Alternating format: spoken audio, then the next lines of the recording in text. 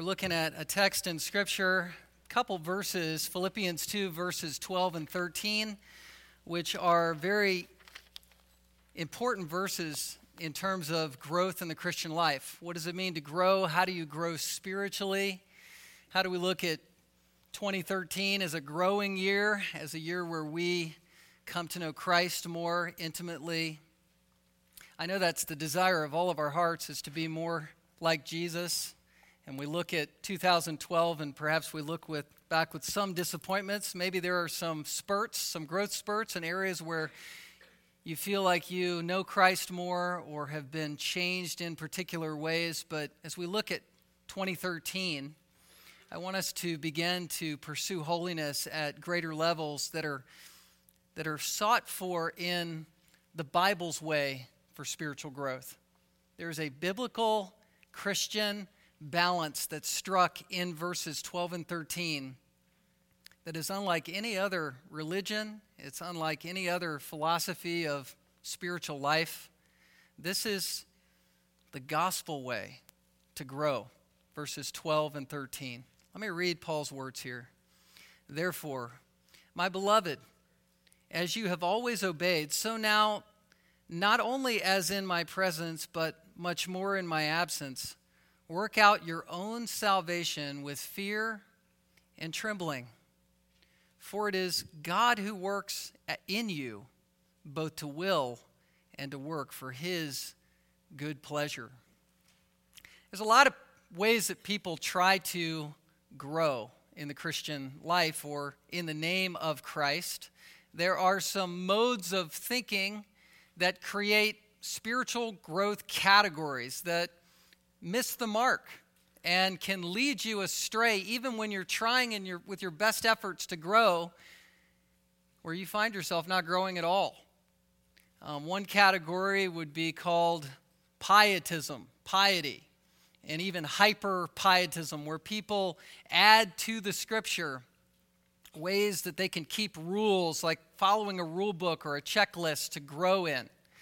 There is this sort of legalism that I was raised in or around in the South, where I come from, in Virginia, where there are these strictures of do's and don'ts, where you feel like you're either achieving success in the Christian growth or failing egregiously and totally bummed out and discouraged by what you didn't do or what you just did that you want nobody to find out about.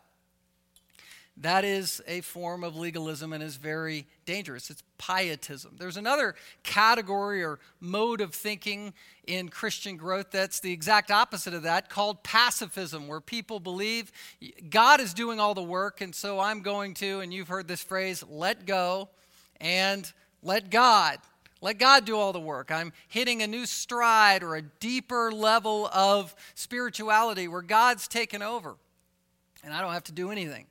I was part of a youth group down in Florida for a 6-week service time as an intern where they believed in deeper life Christianity. And I was sitting at a dinner table with a friend of mine, and an elder was there, and he was talking about his spiritual life and his desire for holiness. And he said, I don't think we have to sin at all from day to day. And it kind of got our attention. And then he and his wife were sitting there, and we're kind of clinking forks and eating our food. And he said, honey, as you observe me today, it's 5 o'clock in the afternoon. As far as I know, unless you're telling me something otherwise, I haven't sinned at all today. And you're just, I'm sitting there as an intern just eating my food and thinking, but didn't say this, but I thought, you just did. You just sinned.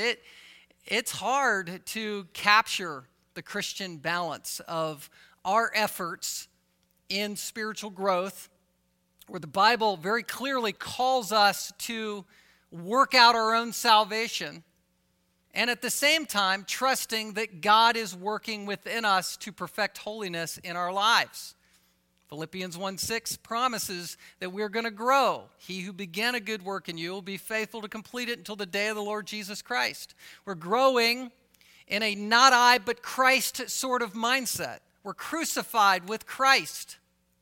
And yet, We are also called to throw off the flesh, to put off sinful habits, to put off sinful attitudes, and to put on the Lord Jesus Christ.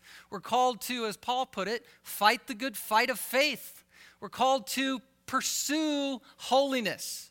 And so where is that balance struck? And I just want to tell you, finding that balance and striking that biblical balance is the key to softening the soil of your heart. And it is the key to setting the conditions for you to grow most of all, even this year. There's a clear word from Scripture that says we are to work out our salvation. And that means to pursue holiness, but doing it while we rely on God's sovereign power. You know, there's another category I want to highlight as we launch into this, and that is a category that typically is applied to non-Christians, but I want to apply it to the Christian life, and that is the category of practical atheism. There's pacifism, there's pietism. I want to say there's practical atheism. Atheism means you don't believe in God. And I want to suggest that as Christians, it's very easy. And let me just even put it more personally. As Alaskans, as people from Anchorage, it's easy to get very, very busy in our lives to the point that we forget that God exists at all in your life. It's easy to become a practical atheist where you just check out on God and you check in on Sunday mornings, you check in at Bible study time, but otherwise you're just sort of not remembering that God is present in your life and that He is working in you and that there's a real calling and responsibility for you to respond to God and pursue God day by day. Practical atheism. Maybe that's under the category of pacifism, I don't know, but it's checking out and on God. I was struck by a man's testimony who's a pastor at the late D. James Kennedy, his church, Coral Ridge Presbyterian Church. Some of you are familiar with, it was a TV show on Christian TV where D. James Kennedy preached. Well, this man is Tullian Tchividjian, and he assumed the pulpit there in 2009. And he's a 40-year-old man, and his kind of claim to fame is he is the grandson, one of the grandchildren of Billy and Ruth Graham. And so he's there in Fort Lauderdale, Florida. But his testimony struck me as I looked at it online. And he was saved as a 21-year-old, but had been a rebellious teenager. And at 16, he was so rebellious that his parents called the cops on him and had him sent away. And he remembers distinctly sitting in the backseat of a police car, making eye contact with his mom and feeling no remorse about what was happening whatsoever. And that was in a Christian home, but he was rebelling against the Lord and had thought that he had now found his new freedom, chasing the things of the world harder than most others do, where he was seeking acceptance and affection and meaning and respect behind every worldly tree and bush he could look under.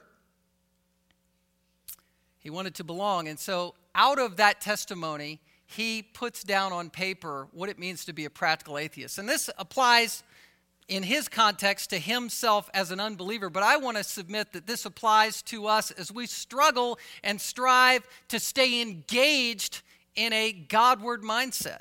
Listen to this definition. It's on the screen as well. A practical atheist. A practical atheist is someone who lives and makes daily decisions as if God doesn't exist. Regardless of what he professes, this is someone who consciously or unconsciously disregards God and the Bible in how he approaches life. For a practical atheist, cultural assumptions and societal trends are the guiding power for how he feels, thinks, and lives. Success is weighed by numbers. The importance of things is judged by material results and what can be seen in the present. The pleasures, comforts, cares, and status of the world are more solid and inviting than God or His Word. Do you see how this could apply so far to daily Christian experience or practical atheism as a Christian? For a practical atheist, biblical truths are abstractions which do not guide everyday activities, nor have they captivated the heart. A practical atheist is a person whose worldview is characterized by worldliness, the sinful misdirection of God's good creation. Christians have tended to categorize worldliness in terms of, here's legalism, in terms of bad behavior, smoking, drinking, dancing, going to movies, getting a tattoo. Why is it that I want to go into a southern accent when I say that? Smoking, drinking, dancing, going to movies, getting a tattoo. Excuse me. Wearing certain types of clothes, and listening to certain types of music are included on the list, often unspoken of taboos within faith communities. However, this is not what primarily defines worldliness. Worldliness, in the truest biblical sense, is an internal, invisible problem before it becomes an external, visible problem. Worldliness, the lens through which the practical atheist views the world and life, views all the structures of the world, society, culture, material goods, and self, as bigger and more real than God. Everything else in life is far bigger than the presence and person of God. Let me just submit to you this. If you are not growing spiritually, this is your problem. You have a worldly worldview or grid that you are thinking through. Your heart is captivated by the world, and you believe that the world and yourself and your life are bigger than God. And the world is more real to you than God. And when you are growing spiritually, God is bigger than this world, and He's more real to you, and let me just add, satisfying for you than the world.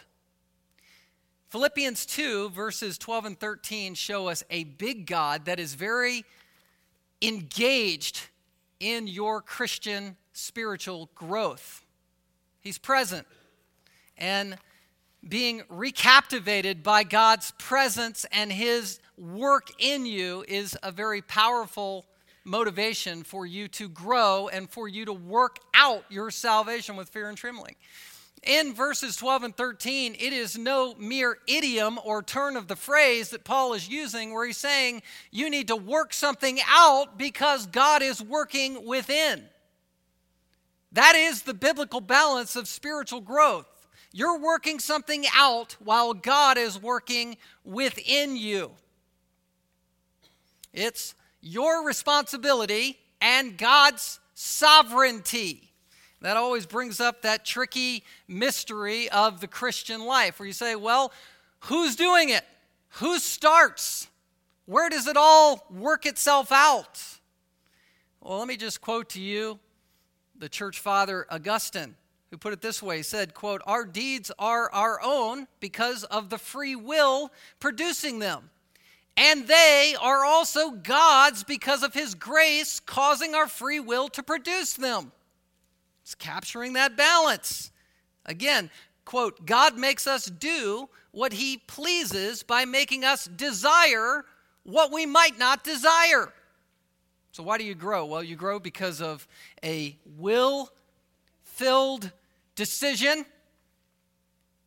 that was prompted by the divine, sovereign inner working of God and His Holy Spirit to drive you to Himself. It's a balance, and it's struck here in Philippians, and as it is many other places in Scripture.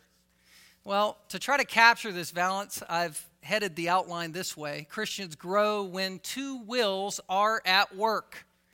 Your will and God's will. Two wills are at work. And please don't misunderstand me to put both wills on equal status here. I believe God is the one who behind the scenes is prompting our desires as we make decisions to follow Him in holiness. But two wills are very much at work. Let's begin with the believer's will. The believer's will is engaged as a believer grows through active submission. Don't miss that concept. It's active. You're being proactive. You're not passive, but it is going for God with a submissive heart. It's holiness through helplessness. You're pursuing Christ by God's grace. Therefore, verse 12 begins with the word therefore. Look at this word. It's a word that connects everything to what we've been learning over the past few weeks in Philippians. We took several weeks, a week or so ago, on the gospel, and that's verses 5 through 11. 5 through 11 speaks of the humility of Christ. You remember he went from heaven and descended down all the way down to the cross, and then 3 days later rose and is exalted, where all of creation is poised and set to claim him as Lord or proclaim him as Lord, whether believer or unbeliever. That's the gospel. And the call to perfect holiness or pursue holiness as a believer is always, in the New Testament church, under the new covenant, a response to the gospel. We are not called to follow rules and regulations. I believe in the injunctions and the clear exhortations and commands of Scripture, but those commands are to point us to a person. We are called to follow Christ personally, not follow rules and regulations. Our obedience flows from thinking about Christ's humility. It's always that way. We say, why should I be humble? Why should I be holy? Because I want to be like Jesus. Because he was humble. Because he will be holy. Because he humbled himself. I want to follow Christ's example. And so that's why I throw off the flesh. That's why I repent of sins as the Bible exposes them in my life. I'm not antinomian. I'm not trying to say we don't follow the law of Scripture, but we follow this New Testament law based on following Jesus. We want to find Jesus in the Scripture. He's revealed through this law, and we want to obey him and his personal commands to us spiritually. That's Christian growth. That's Christian living. The pagan religions of the world have an impersonal God that you fear out of duty and you try to placate to make your life go okay. That is contradictory to what we find in Scripture. We've been brought near to Christ and we follow him personally, relationally, and practically. So the therefore is pointing to the gospel. The gospel that saved you is what we respond to. Look at the phrase here. It says, as you have always obeyed. There is the call to engage our wills in obedience. The word obedience sometimes can immediately come under a non-Christian idea where people say, well, you've been talking about how we're not following laws. Why are you using the word obedience? Well, the word obedience, again, is in the context of what was just written, which is Christ. We're obeying a person. We're obeying him. It's all wrapped in relationship. Look at verse 12 again. Therefore, he says, my beloved, as you have always obeyed. Paul loved this church. He had evangelized this church. He called them saints in chapter 1, verse 1. In chapter 1, verse 8, he says, God is my witness how I yearn for you all with the affection of Christ Jesus. He wanted this church to grow because he loved these people personally. This was kind of Paul's best friend church. There wasn't a whole lot going wrong at Philippi at this point, and he loved them personally. And he is encouraging them and saying, as you have always obeyed. He's saying, look, you're on the path of obedience. You're doing well. I want you to do even better. I want you to obey Christ more. And I feel that way about Anchorage Grace Church. I believe that as I preach the Word of God to you, I'm preaching to believers, and primarily I am calling you to grow more from Scripture. And we all need that prompting and encouragement, just like Paul was giving them. Obeying. It's a balance. It's a biblical tension. The word obeying is hupakuo. Akuo in the Greek word is to hear something, to listen. It's the idea almost like the metaphor of answering the door.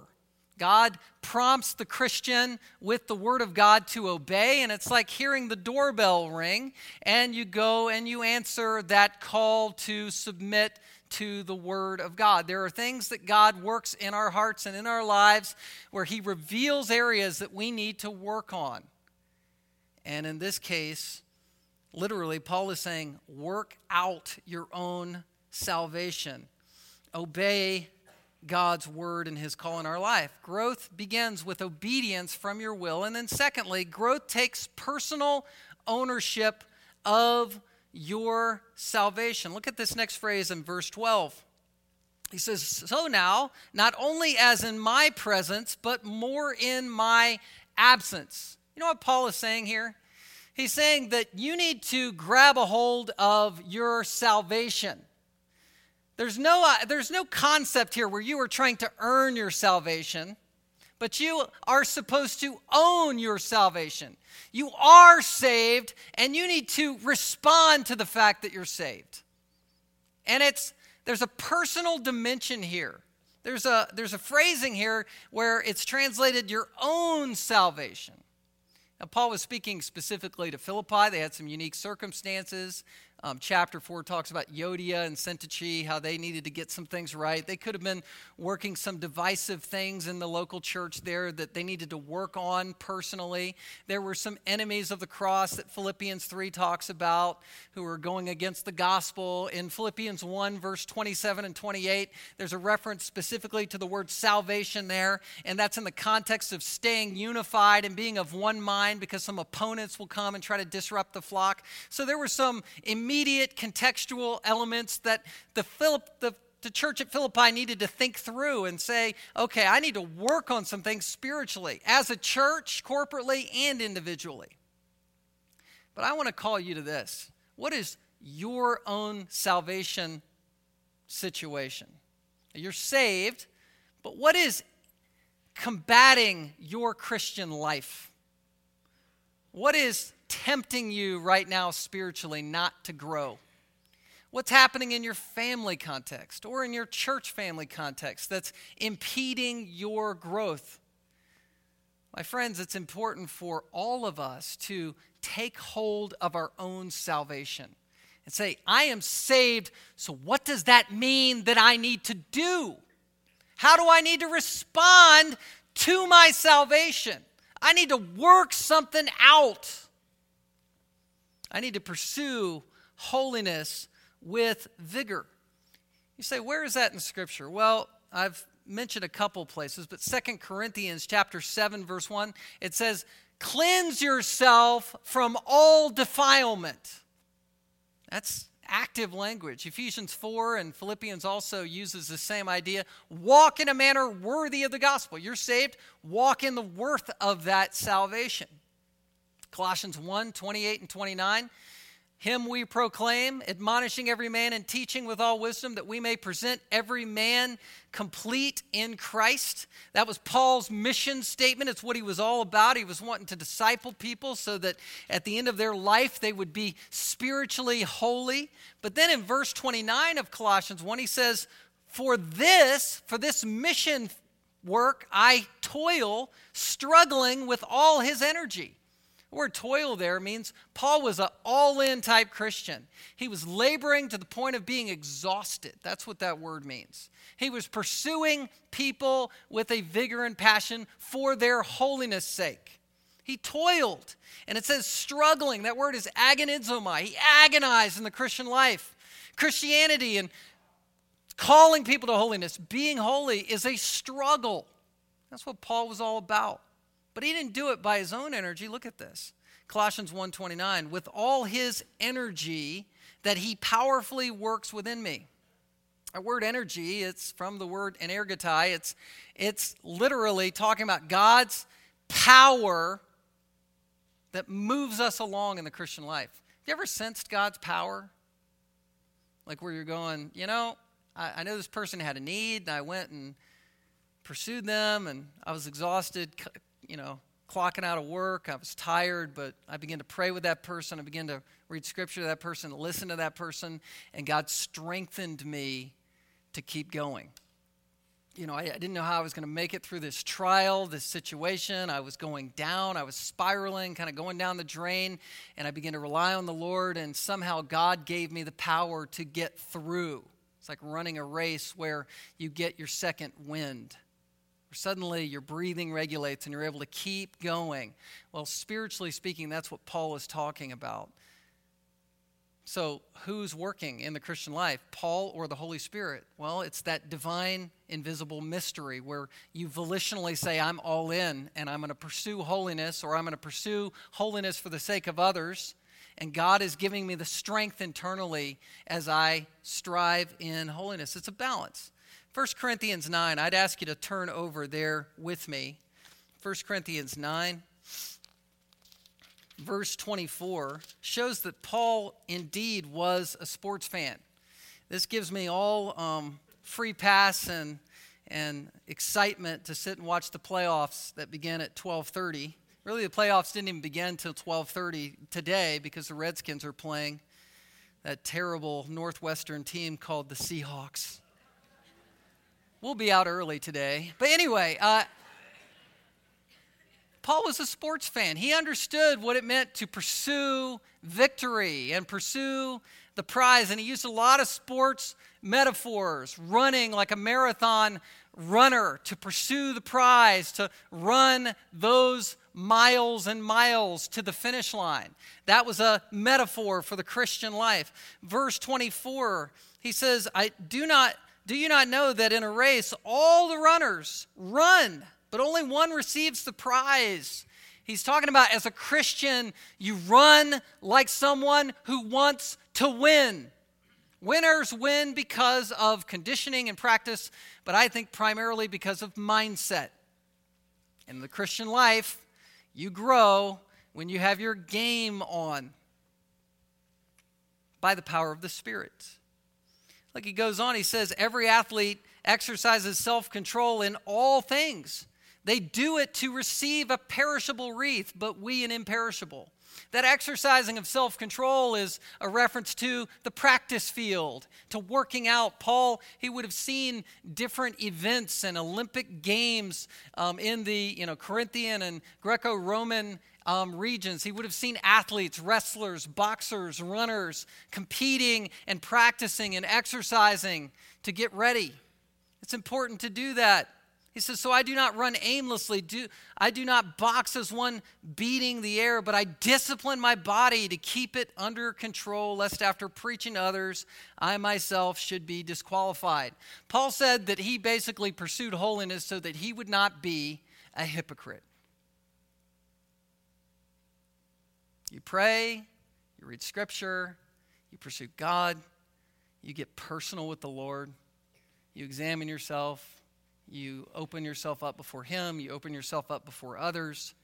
That's the practice field of the Christian life, where you're running the race and you're ready as the Lord brings challenges in your life, as He brings opportunities for you to minister. You're ready to compete, you're ready to exercise because you're the real thing.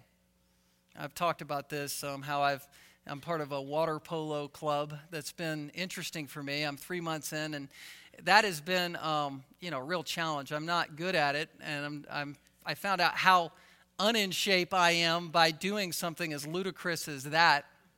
But I do it on Sunday nights, and it's a good way for me to, sort of dunk my head after Sunday morning and try to come up, for new life going into the next week. So it's fun to do. It's good evangelism as well, as most people there are unsaved. But I practice a lot during the week to make myself ready for Sunday.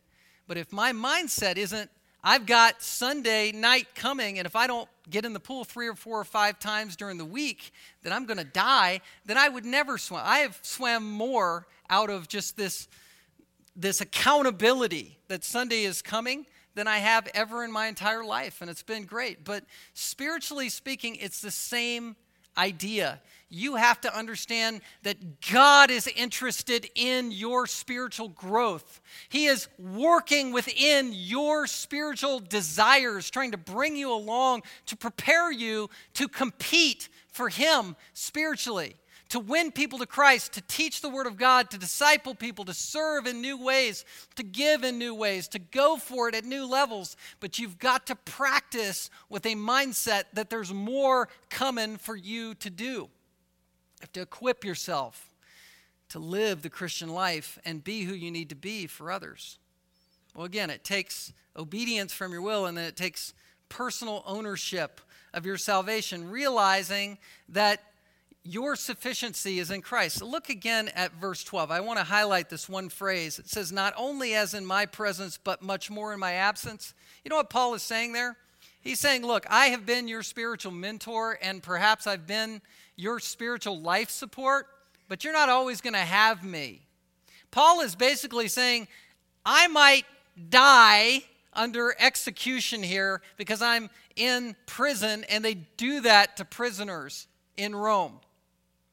And so if you have pursued Christ because of my personal accountability, you need to pursue him even more when I'm not present. Do you see that?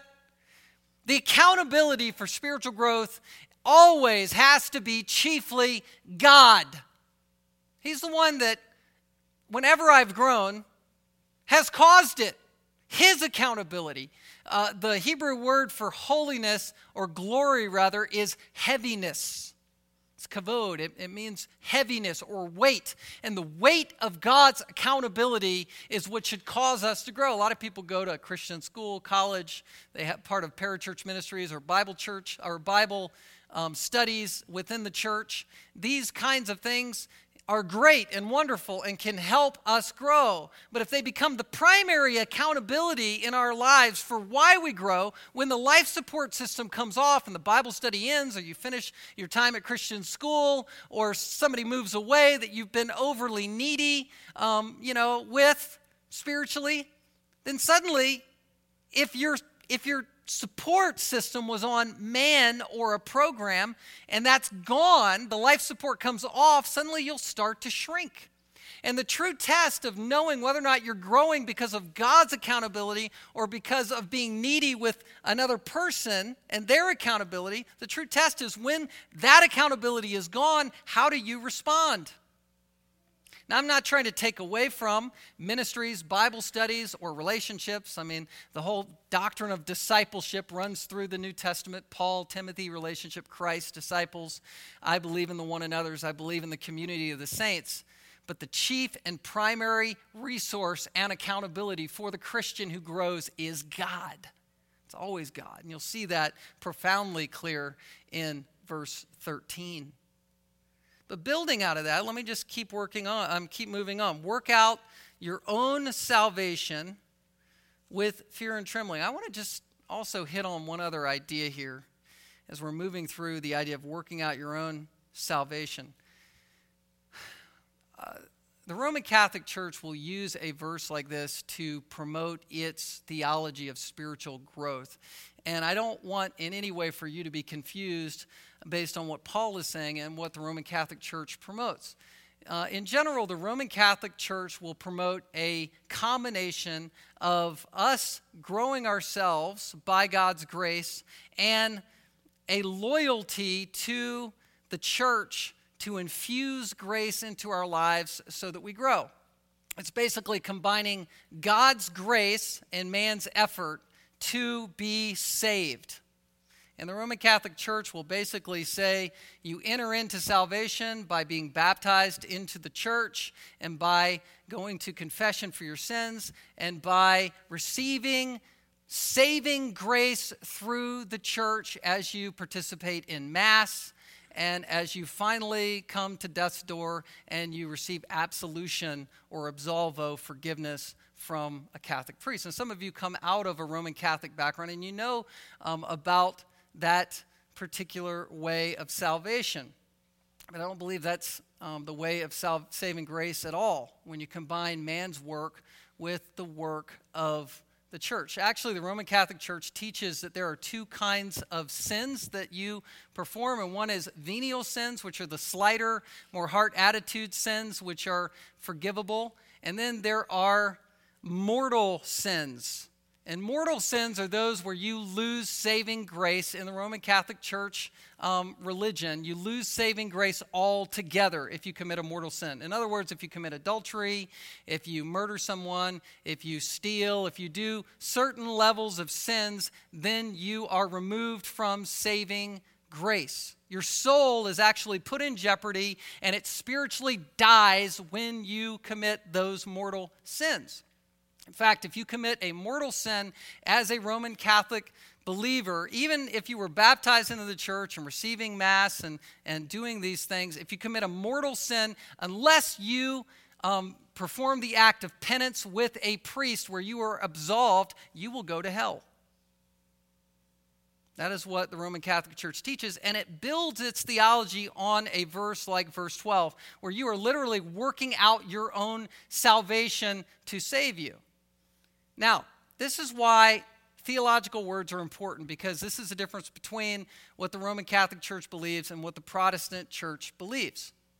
Protestant Christianity, or I believe New Testament Christianity, understands the word salvation in two ways. One, in terms of justification. Justification is where you are saved at a point in time by God.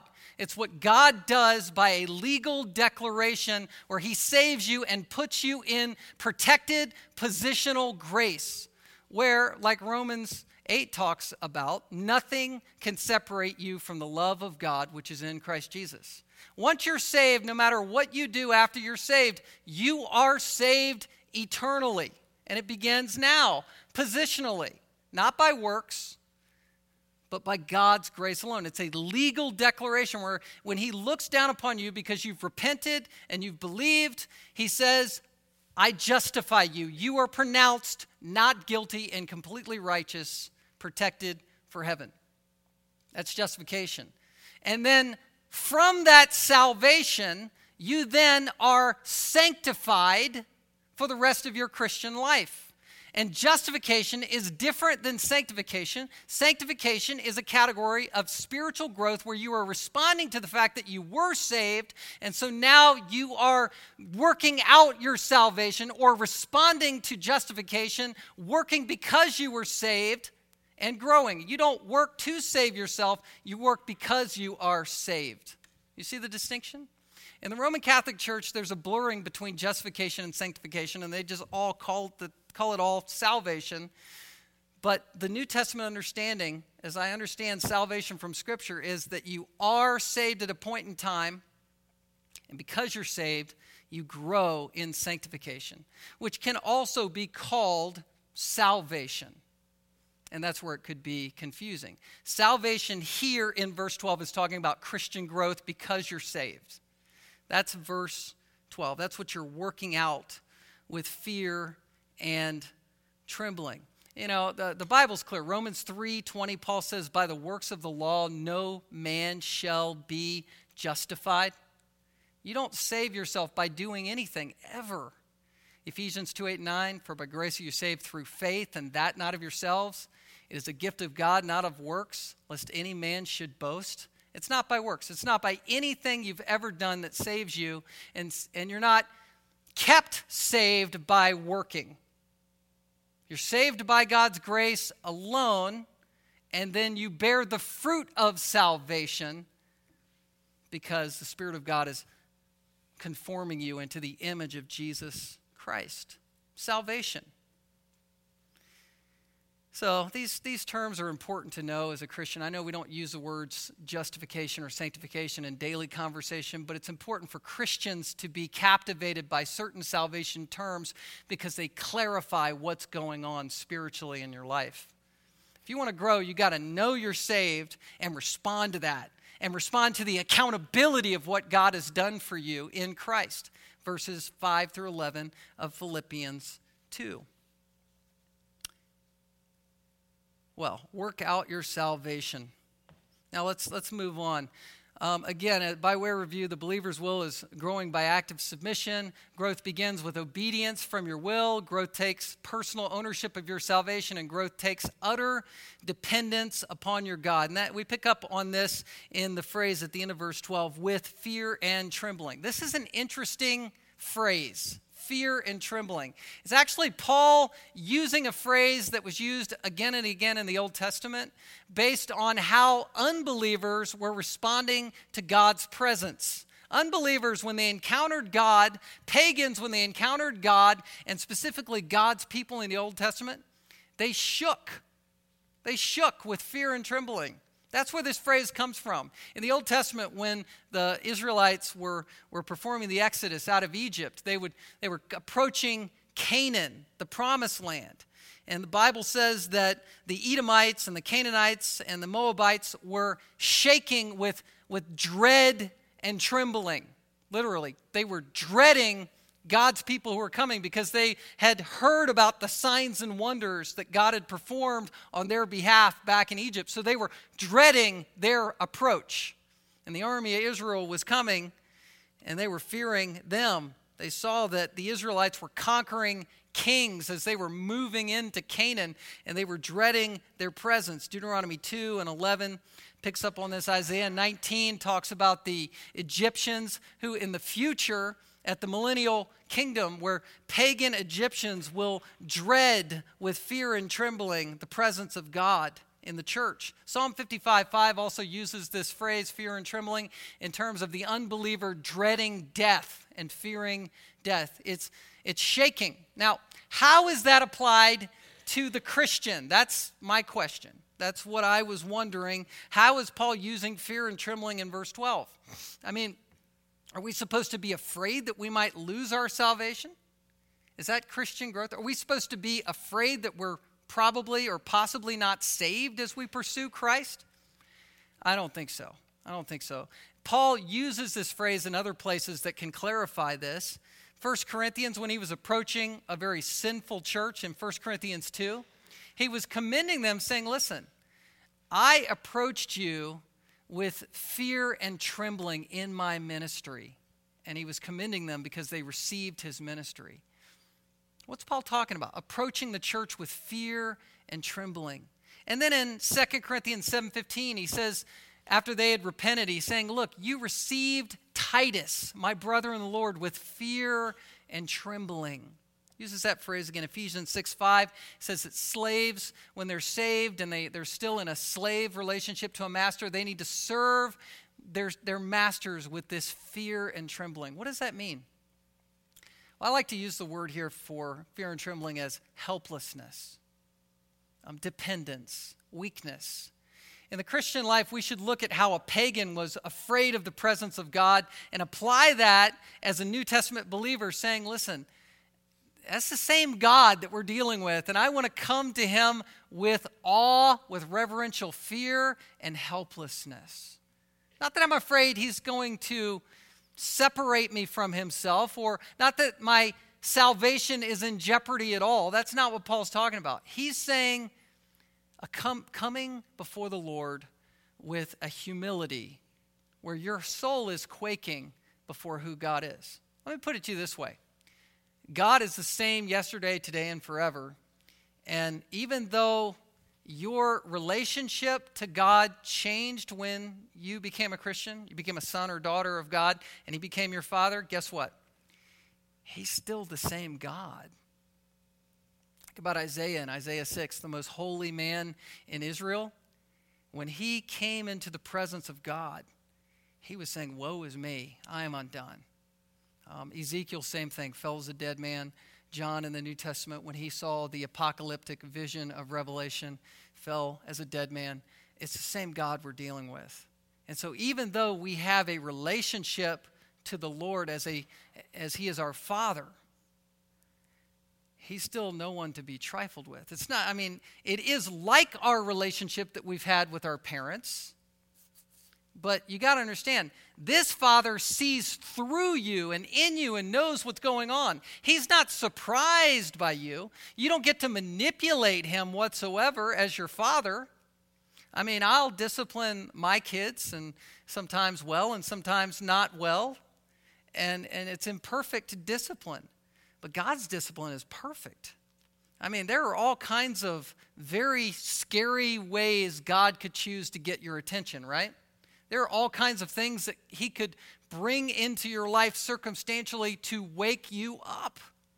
That's something that we need to approach God knowingly, in helplessness, in fear, in trepidation, trusting a God who is holy and all-powerful, trusting a God who could say, listen, I want you to wake up and I want you to be holy, so I'm just going to take you now.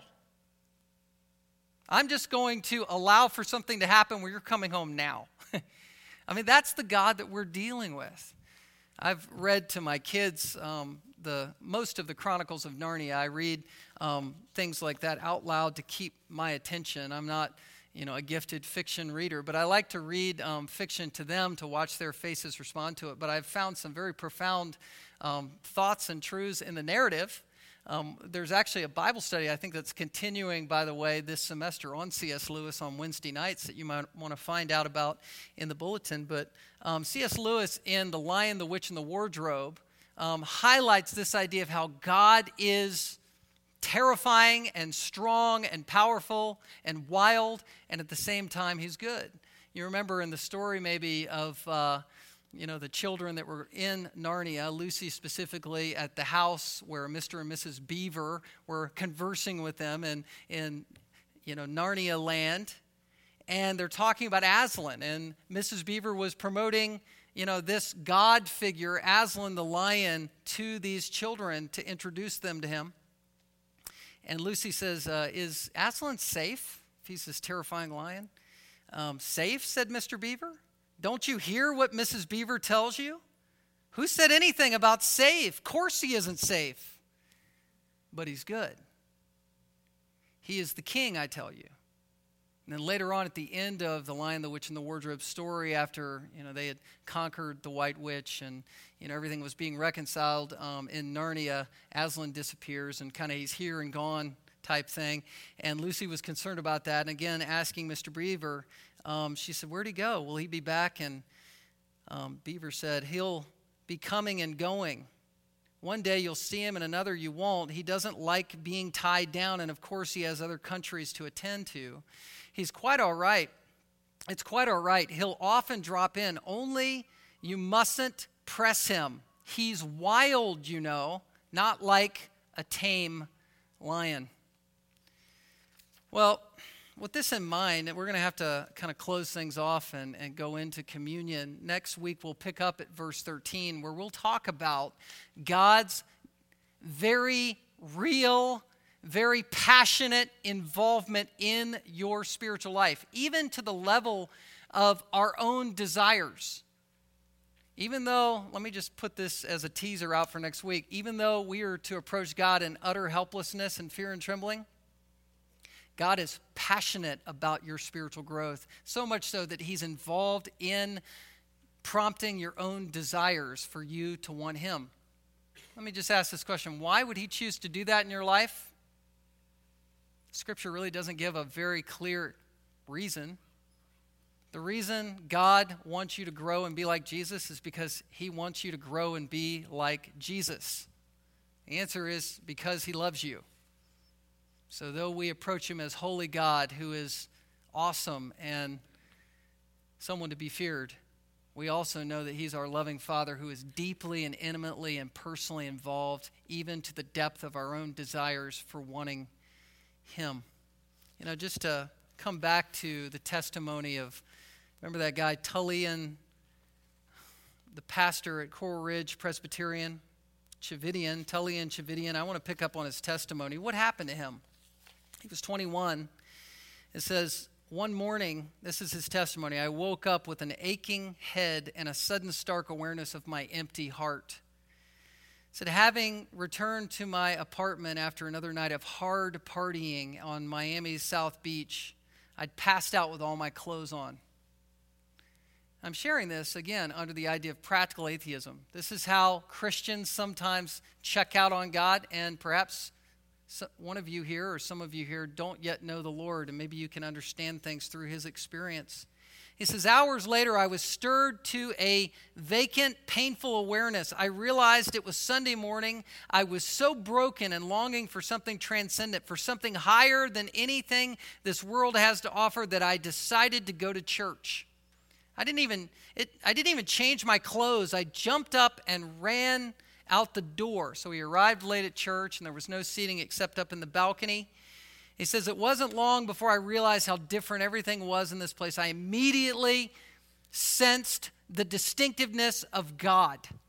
He said he didn't really prefer the music or the style, but that was irrelevant. Those were non-issues because everything about that church service was to honor God. He said, why had it grabbed his attention? He says, I was on the receiving end of something infinitely larger than grand impressions of human talent. God was on full display. It was God, not the preacher or the musicians, who was being lifted up for all to see.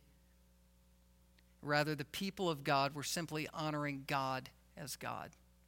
Listen, if you want to grow spiritually this year, this is kind of a part 2 to last week's sermon about spiritual disciplines. If we want to grow, God has to be the consuming reality of our day-to-day. We can't be practical atheists. If you don't yet know the Lord, if you've never experienced the power of God, if you've not started growing yet, perhaps you've not come to Christ yet. But the Lord wants you to come to him. And I would just ask you, open your heart to Jesus Christ. Believe on the Lord Jesus Christ and you'll be saved. And suddenly God will become your all-consuming passion and you'll want to grow. Let's not be practical atheists. Let's put on the Lord Jesus Christ and make him the chief object of our affection and grow for him this year. Let's pray. Father, as we transition to a communion